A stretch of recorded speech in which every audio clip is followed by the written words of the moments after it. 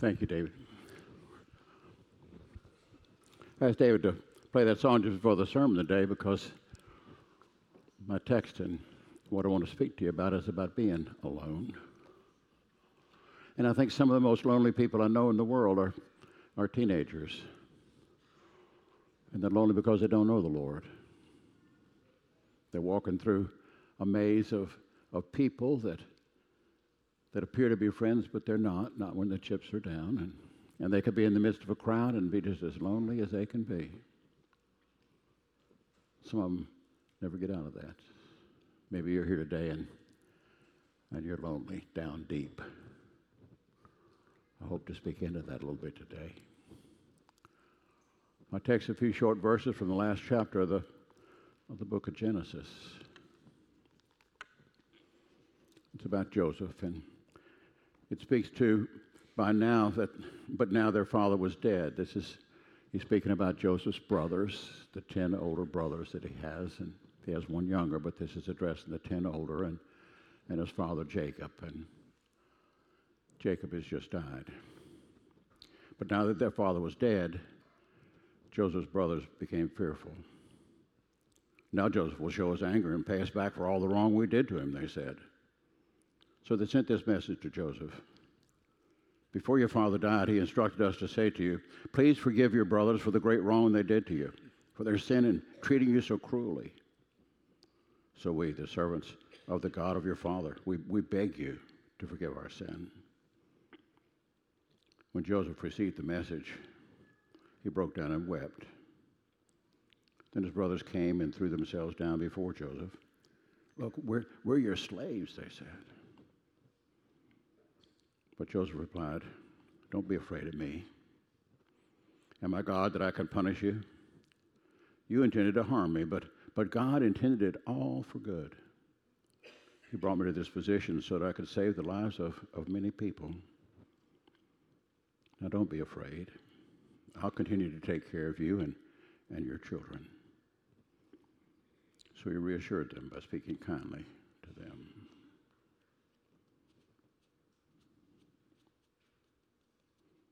Heavenly Father, ancient words from thousands of years ago, but one of the things that's so true about people then and people now is they might wear some different clothes, but they're really no different. And the good news is that you're the same. You're the same today as you were in the time of Joseph and his brothers and Jacob and all the travails of the early tribes of Israel. Lord, you minister to them. In our loneliness, in our times of despair, in the midst of our messes, help us to trust that indeed you love us and you want to minister to us if we just would let you do it. Come, Holy Spirit, speak into our lives from your holy word. In your name, we do pray it. Amen and amen.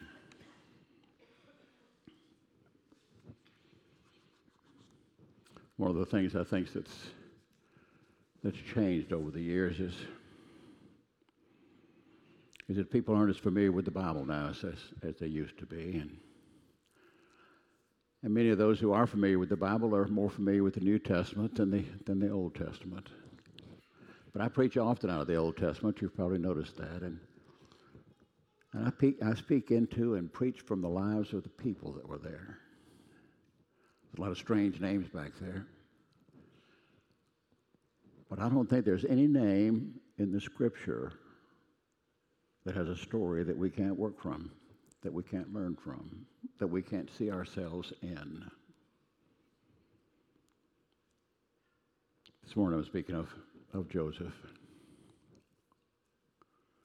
Joseph's story spreads throughout the last 14 chapters of the book of Genesis like it's some beautiful God-woven tapestry. Just amazing. The story is so enthralling that casual readers can go through the whole thing and they just feel great about it, but they miss the wisdom that's in there. And the wisdom I'm talking about this morning is the wisdom about how it is that you can deal with people who are sinning against you with the intent purpose of being to just ruin your life. Lots of people like that around. And with the rise of social media, we've all got the gadgets. With the rise of social media and Snapchat and Twitter and X or whatever, there's just all those things out there. With the rise of that, one of the great sadnesses has been that there's been a decline in morality, a decline in civility, a decline in the way we interact with each other. And people could shoot arrows at folks and you don't even know where they're coming from, but they know where they're aimed. See? And so with this increasing number of personal attacks, all you got to do is turn on the news, listen to the radio anywhere. It's everywhere. Tragic. I think with all that happening now, it's a good time to look back at the story of Joseph and see how we might better be equipped in the power of the Holy Spirit to deal with folks that are vindictive.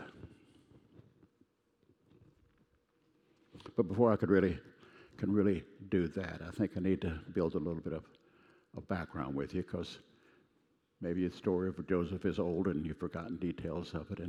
But I just want to hit some highlights so we're all on the same page to start out with.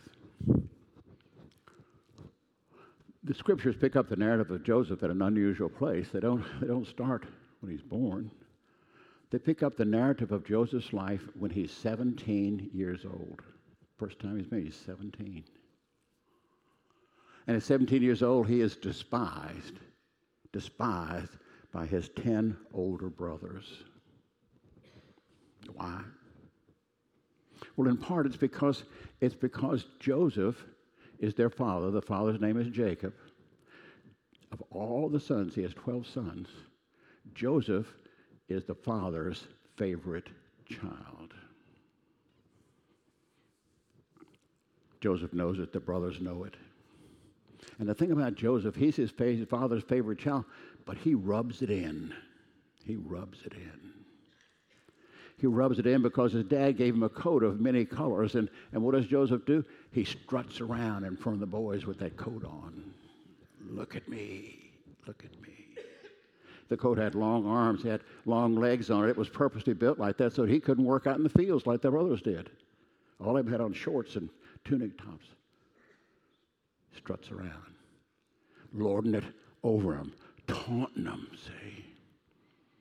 And this goes on and on and on to the point that the hatred that the brothers have for Joseph just boils over. And one day, they come at him. First thing they do is take that coat of many colors off. They tear it up. And then they throw him in a pit in the ground and leave him there to die. Then in a stroke of uncharacteristic generosity,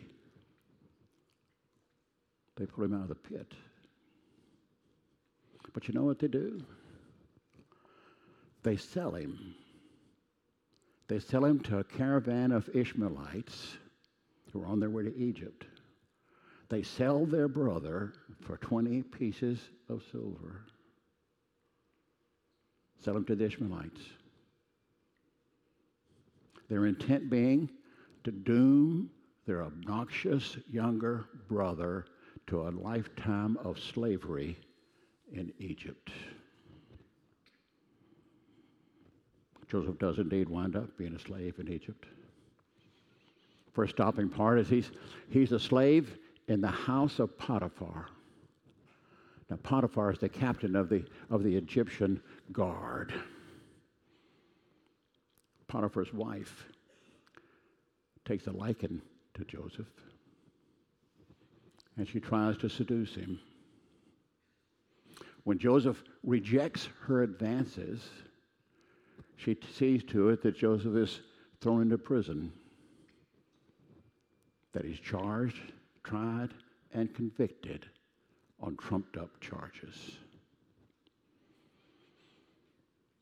Now, while Joseph's in prison, he makes friends with two folks who work in the household of the Pharaoh, his baker and his cup maker.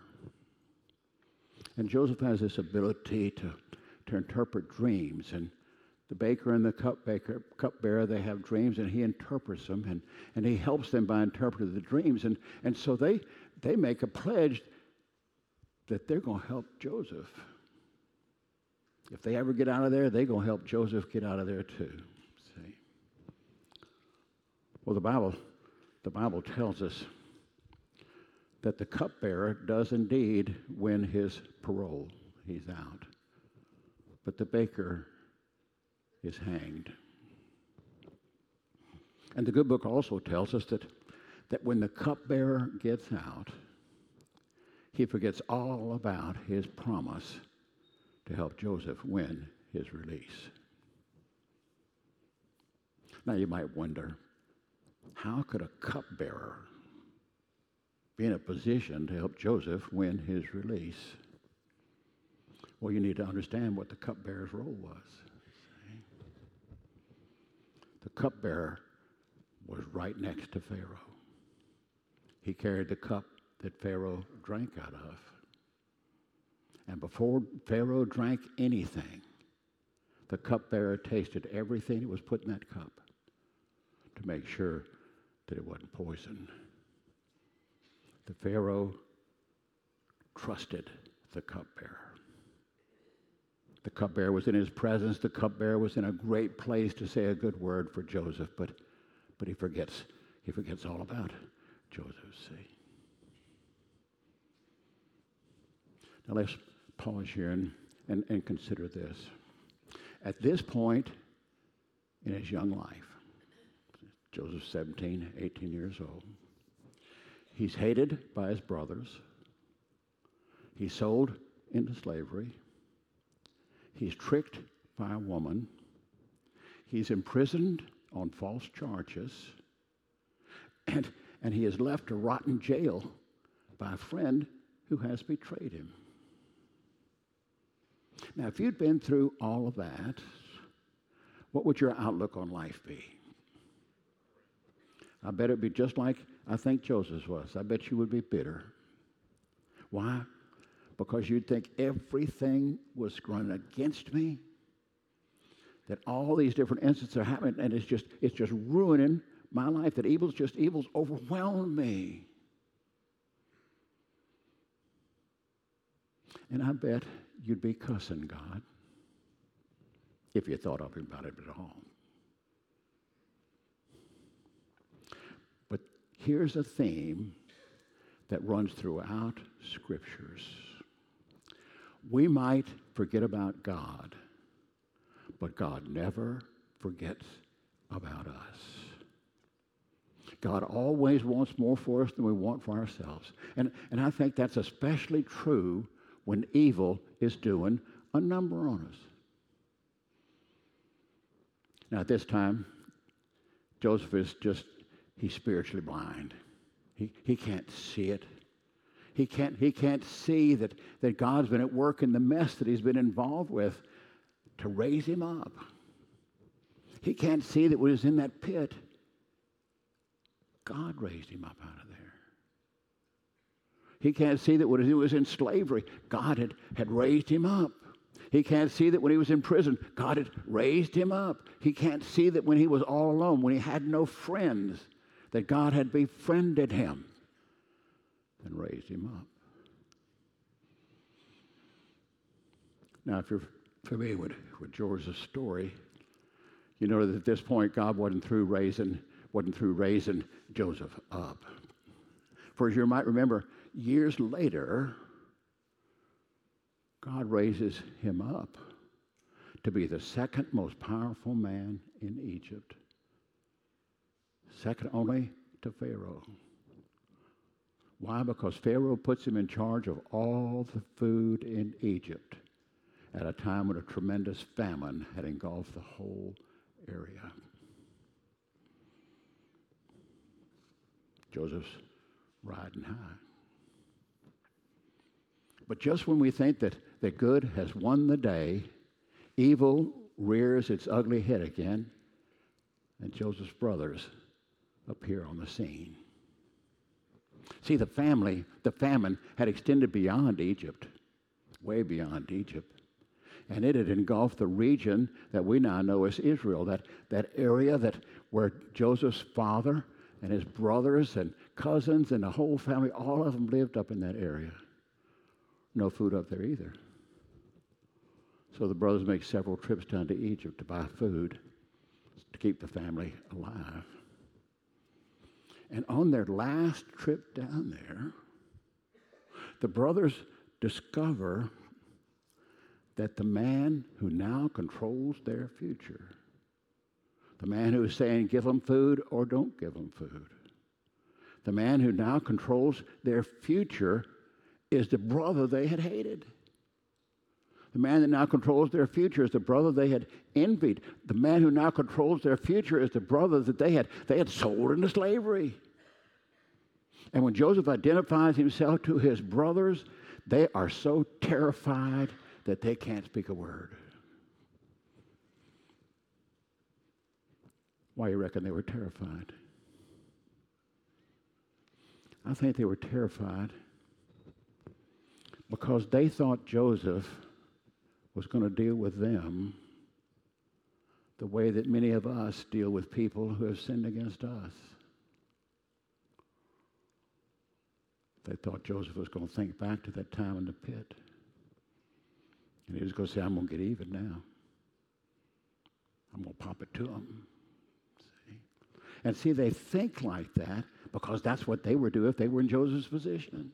What do you do when you got somebody right where you want them?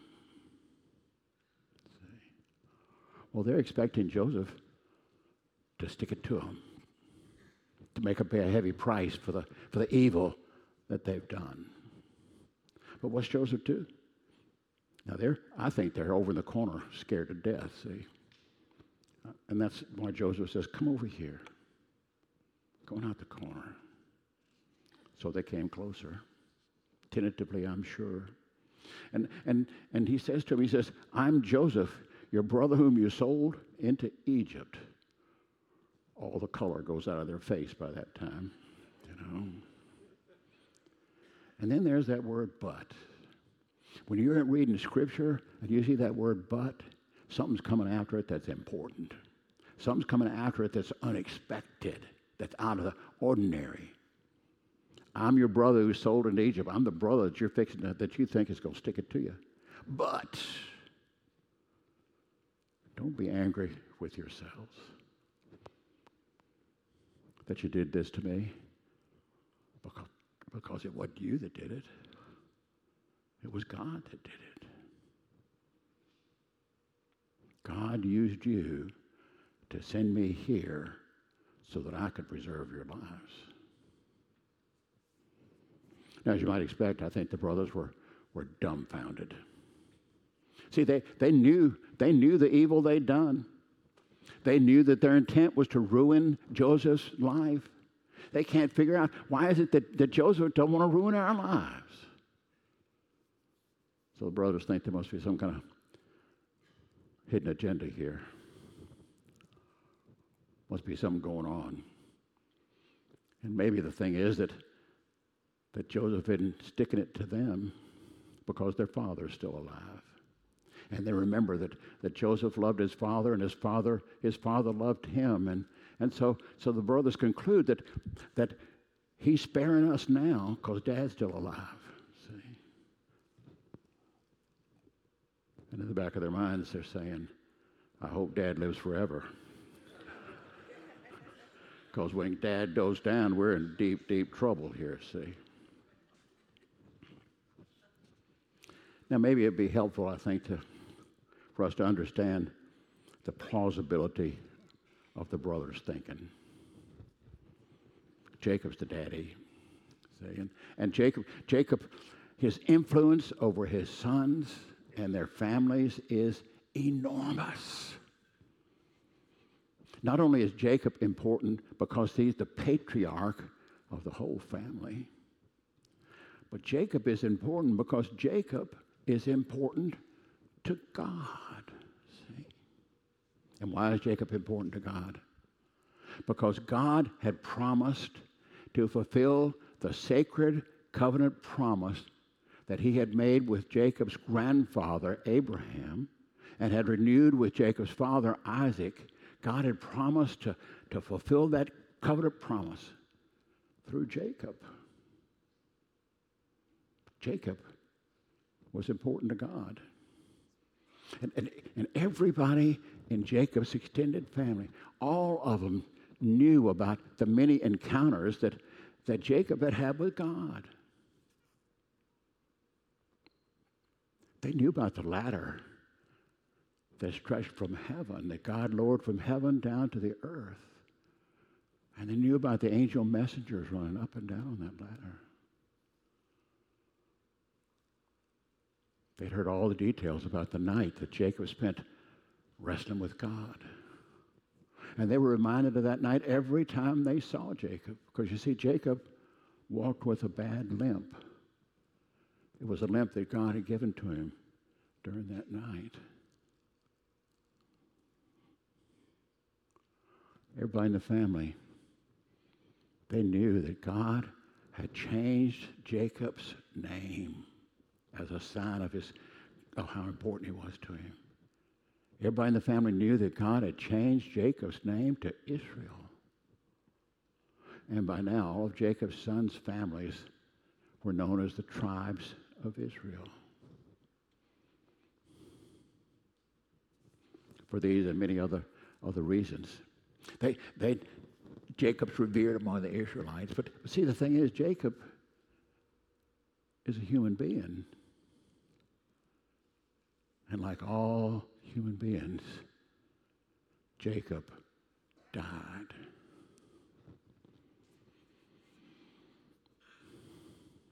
When Jacob dies, the brothers fear the worst. They think the storm is coming. Dad's gone. There's nothing to hold him back now. We're going to get our just rewards.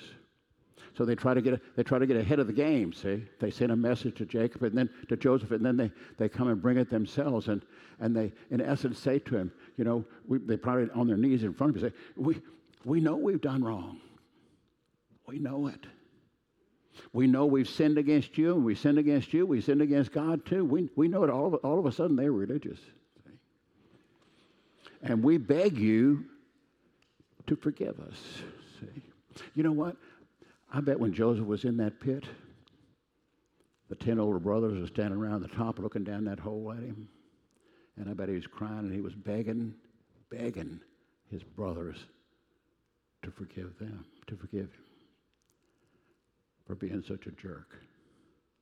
But see, they didn't listen to him. And now it's turned around, see. We beg you to forgive us. We prostrate ourselves like slaves.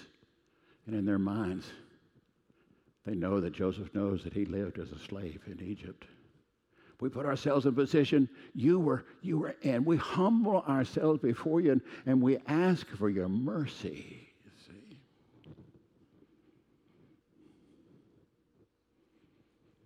Let me stop here and just kind of interject this. I dare say that not many of us would be willing to make the kind of genuine confession that Joseph's brothers make to Joseph. You see, too many of us do wrong. We know we're doing wrong. We're not worried about the consequences of what we're doing wrong. And we have no sense of shame. Shame.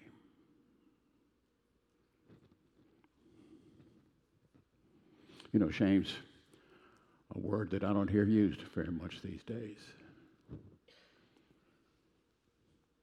But when I was a child and I did something wrong, the first thing I heard my parents say was, "Shame on you." Now, the punishment was coming later on. This wasn't taking the place of that. But the first thing they did was look me straight in the eyes and say, shame on you. Because, see, my parents wanted me to know in no uncertain terms that when I did something wrong, I disgraced our family. I disgraced myself. And I ought to be ashamed.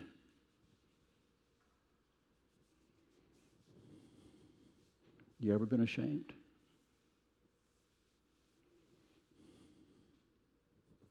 I think Joseph's brothers were ashamed.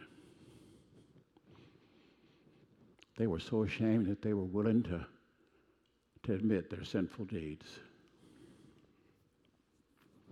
You know, I think it's fair to say that most of us would rather die than admit we were wrong. In fact, I think these days that if you're waiting on somebody to admit that they're wrong and to feel ashamed, you're liable to grow old waiting.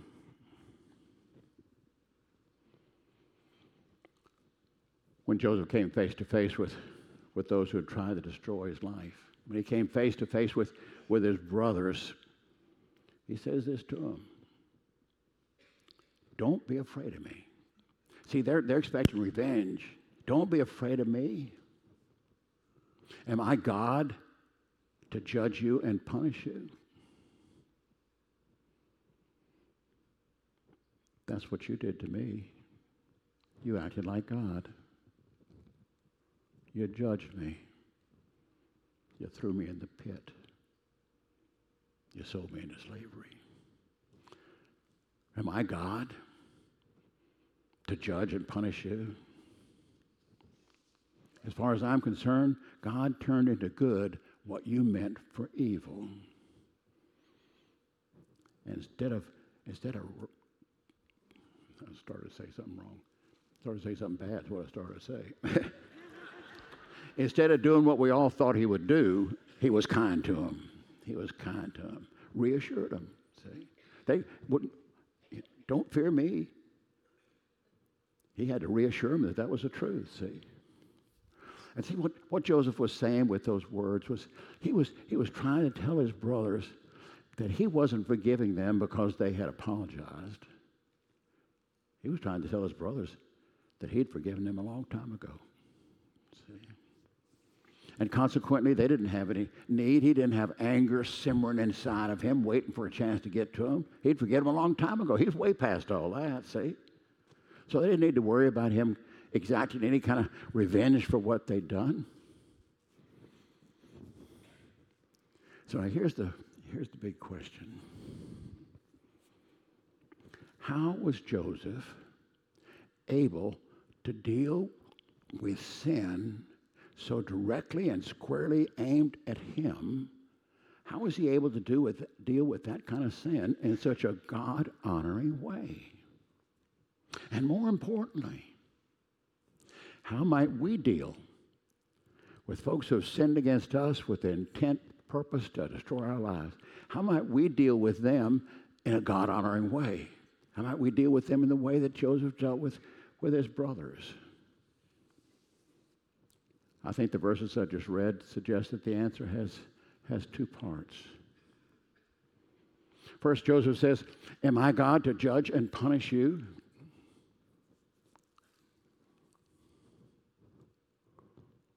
You ever known people who thought they were God?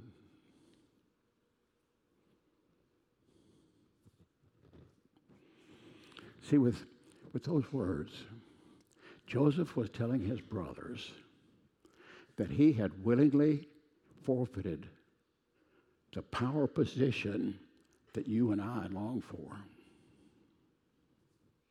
You ever been in a place where the tables were turned and all of a sudden you could pop it to somebody who popped it to you? And you could just feel it. You're in the power position and you look at the person and it's like they're a little ant walking around your hand and you just want to stick it to them. See? We want to be in that kind of position. See? Well, Joseph's there. He's in that. But what's he saying is, I'm not God. I'm not going to do that. In essence, Joseph humbles himself before his brothers. He says, I'm not your creator. I'm not your judge, and I'm not your jury. I'm not the one who's going to separate the sheep from the goats and the wheat from the tares. I'm not going to put myself in the same position that you put yourselves in when you hand me down that hole. Because you see, I'm not God. And I don't sit in the place of God. I know that God is God all by himself. And secondly, in those verses, Joseph is saying, God turned into good what you meant for evil. With those words, Joseph is doing the most amazing thing in the world. He is thanking his brothers for the evil they caused in his life. Isn't that amazing? And you know why he's thanking them? Because if they hadn't put him in that pit and sold him into slavery, he would have never been able to experience God's power to overcome sin. In essence, Joseph is saying, fellas, God took what you did, he just flipped it upside down. He took my defeat and he turned it into victory. You meant it to shame me, but God flipped it and he gave me success. You put in front of me a big stumbling block, but God turned it into a stepping stone.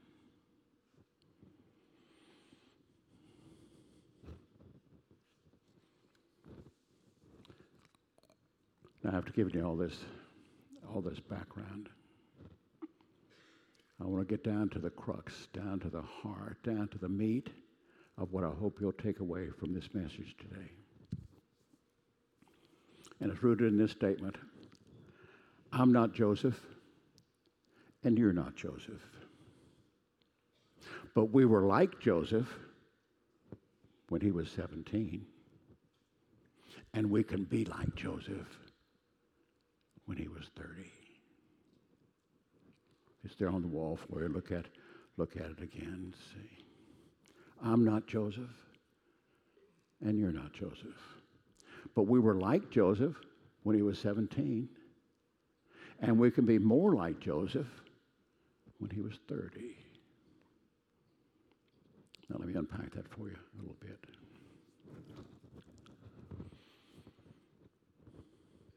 When I was a teenager, I could not relate to Joseph's story for several reasons. First off, when I got old enough to get a driver's license, something happened in my relationship between me and my father. All of a sudden, it was like we were butting heads all the time. We were at cross purposes. And I read Joseph's story, and it was like Joseph and his father adored each other. I just couldn't make sense out of that. Something else about Joseph's story I couldn't make sense of when I was 17.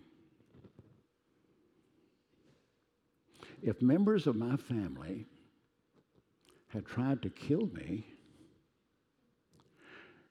there would have been a lot of things on my list that I would want to do to them. But forgiving them would not have been on my list, see. Yet Joseph not only forgave his brothers, he thanked them for what they did to him. I just couldn't make sense of it. Now, I knew those were big questions. But as long as I was full of myself, I was not interested in answers. Ever been full of yourself?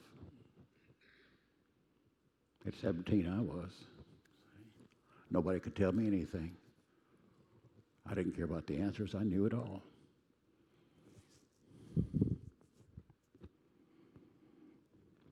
That changed years later. When I was asked to teach a course to adults on the patriarchs, from Abraham to Joseph. I dealt with Abraham and Isaac and Jacob from a historical perspective. When I got time to teach about Joseph, I couldn't do that. I couldn't keep Joseph at arm's length. Why? Only God knew the answer. But there was this other niggling part of it. See, I couldn't keep Joseph at arm's length, and down deep, I didn't want to. So as I studied and prepared, and I came at Joseph looking intently at his life between the time he was 17 and sold into slavery until the time he was 30. And he sees his brother again for the first. He didn't see him in that in between time. 17 to 30. So what I wanted to focus on was his life in there. What had been going on, see?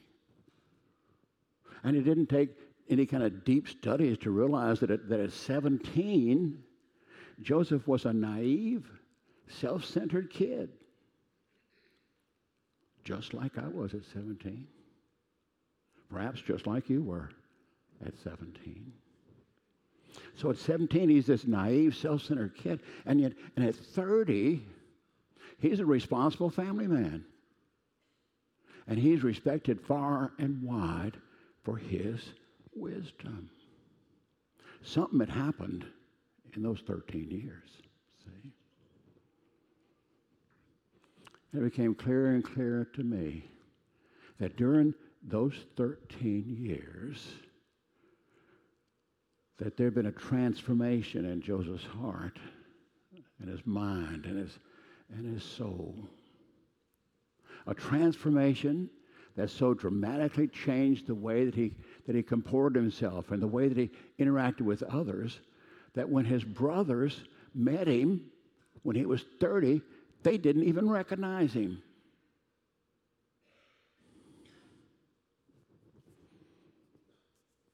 As I considered the magnitude of the change that had been wrought in Joseph's life in those 13 years, from 17 to 30, I concluded that it was almost like Joseph had been born again. And indeed, he had. He had been born again from above. Because you see, God had transformed his life, had transformed him from the inside out. Now, had the transformation from spoiled brat to godly man, had it been easy? No. Had that transformation during those, had it been painless? No. But it had been necessary. Because you see, before God could raise Joseph up, God had to knock Joseph down from this pedestal that he put himself on. Before God could raise him up, that coat of many colors and his condescending attitude, that had to go, see? Because you see, Joseph was too full of Joseph to be of any use to God. God had to knock him down a peg or two. That's what the pit was about. That's what the Ishmaelites were about. That's what the interaction with Potiphar's wife was about, and the cupbearer, and all the other evil that went on in there. I wonder, are you too full of yourself to be useful to God? Are you like Joseph when he was 17? During those years from 17 to 30, I don't think Joseph was thanking God for everything that was going on. No. He was doing just what you and I were. He was cussing and fussing.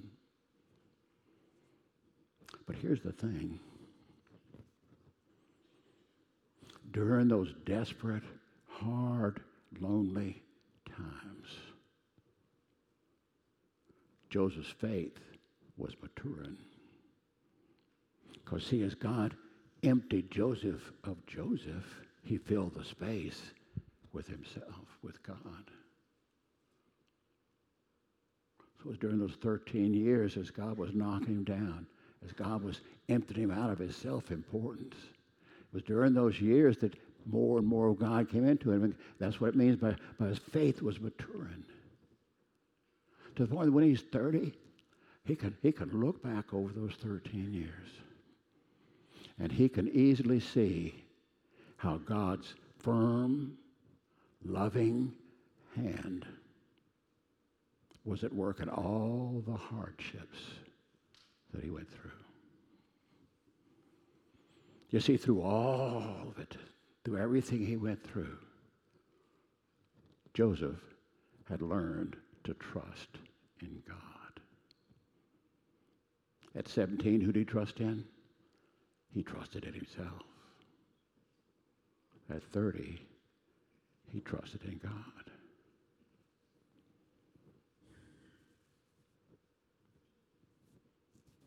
Most of y'all are older than 17. But I dare say many of you are still 17 in your relationships with the Lord.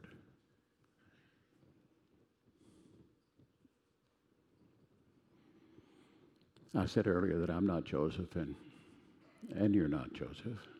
But we were like Joseph when he was 17, and we could be more like Joseph when he was 30. I confess that that was true of me when I was 17. And sadly, I didn't begin to let God do the hard work of transforming my life until I was in my early 30s. Why did I wait so long? Well, looking back, it's clear to me that I was stubbornly refusing to trust God more than I trusted myself. See, I wanted to keep on wearing my proverbial coat of many colors. And I was a loser for it.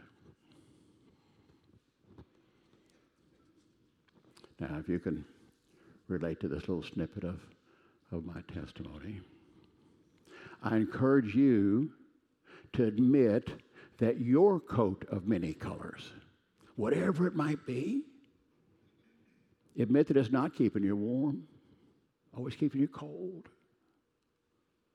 Cold toward God and cold toward others. And you're the loser for it. You know, in many ways, I was once like Joseph at 17. But by God's grace, I'm now a bit more like Joseph when he was 30. And consequently, I'm a bit more like Jesus. Now, don't get me wrong, I still got a long, long way to go. But I'm on a journey. And I invite you to join me on that journey. Let's pray.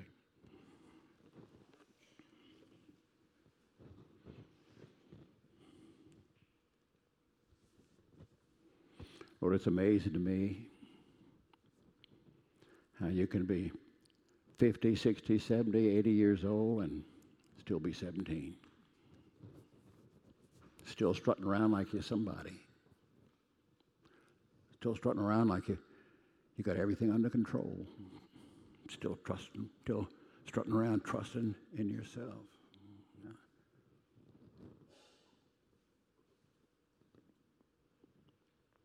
And Lord, we need to understand that like Jacob, human beings die. And we need to be asking the question, what then? We'll all go spend eternity somewhere. And when we leave this earth, we're not going to be wearing a coat of many colors. We're going to be standing there naked as a jaybird right in front of you, eyeball to eyeball.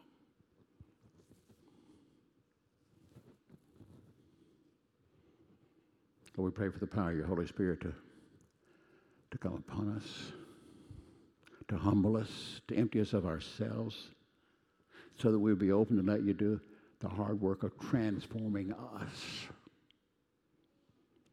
to more nearly reflect your image, to walk closer to you, so that we might spend eternity with you. In your name we do pray it, Lord. Amen.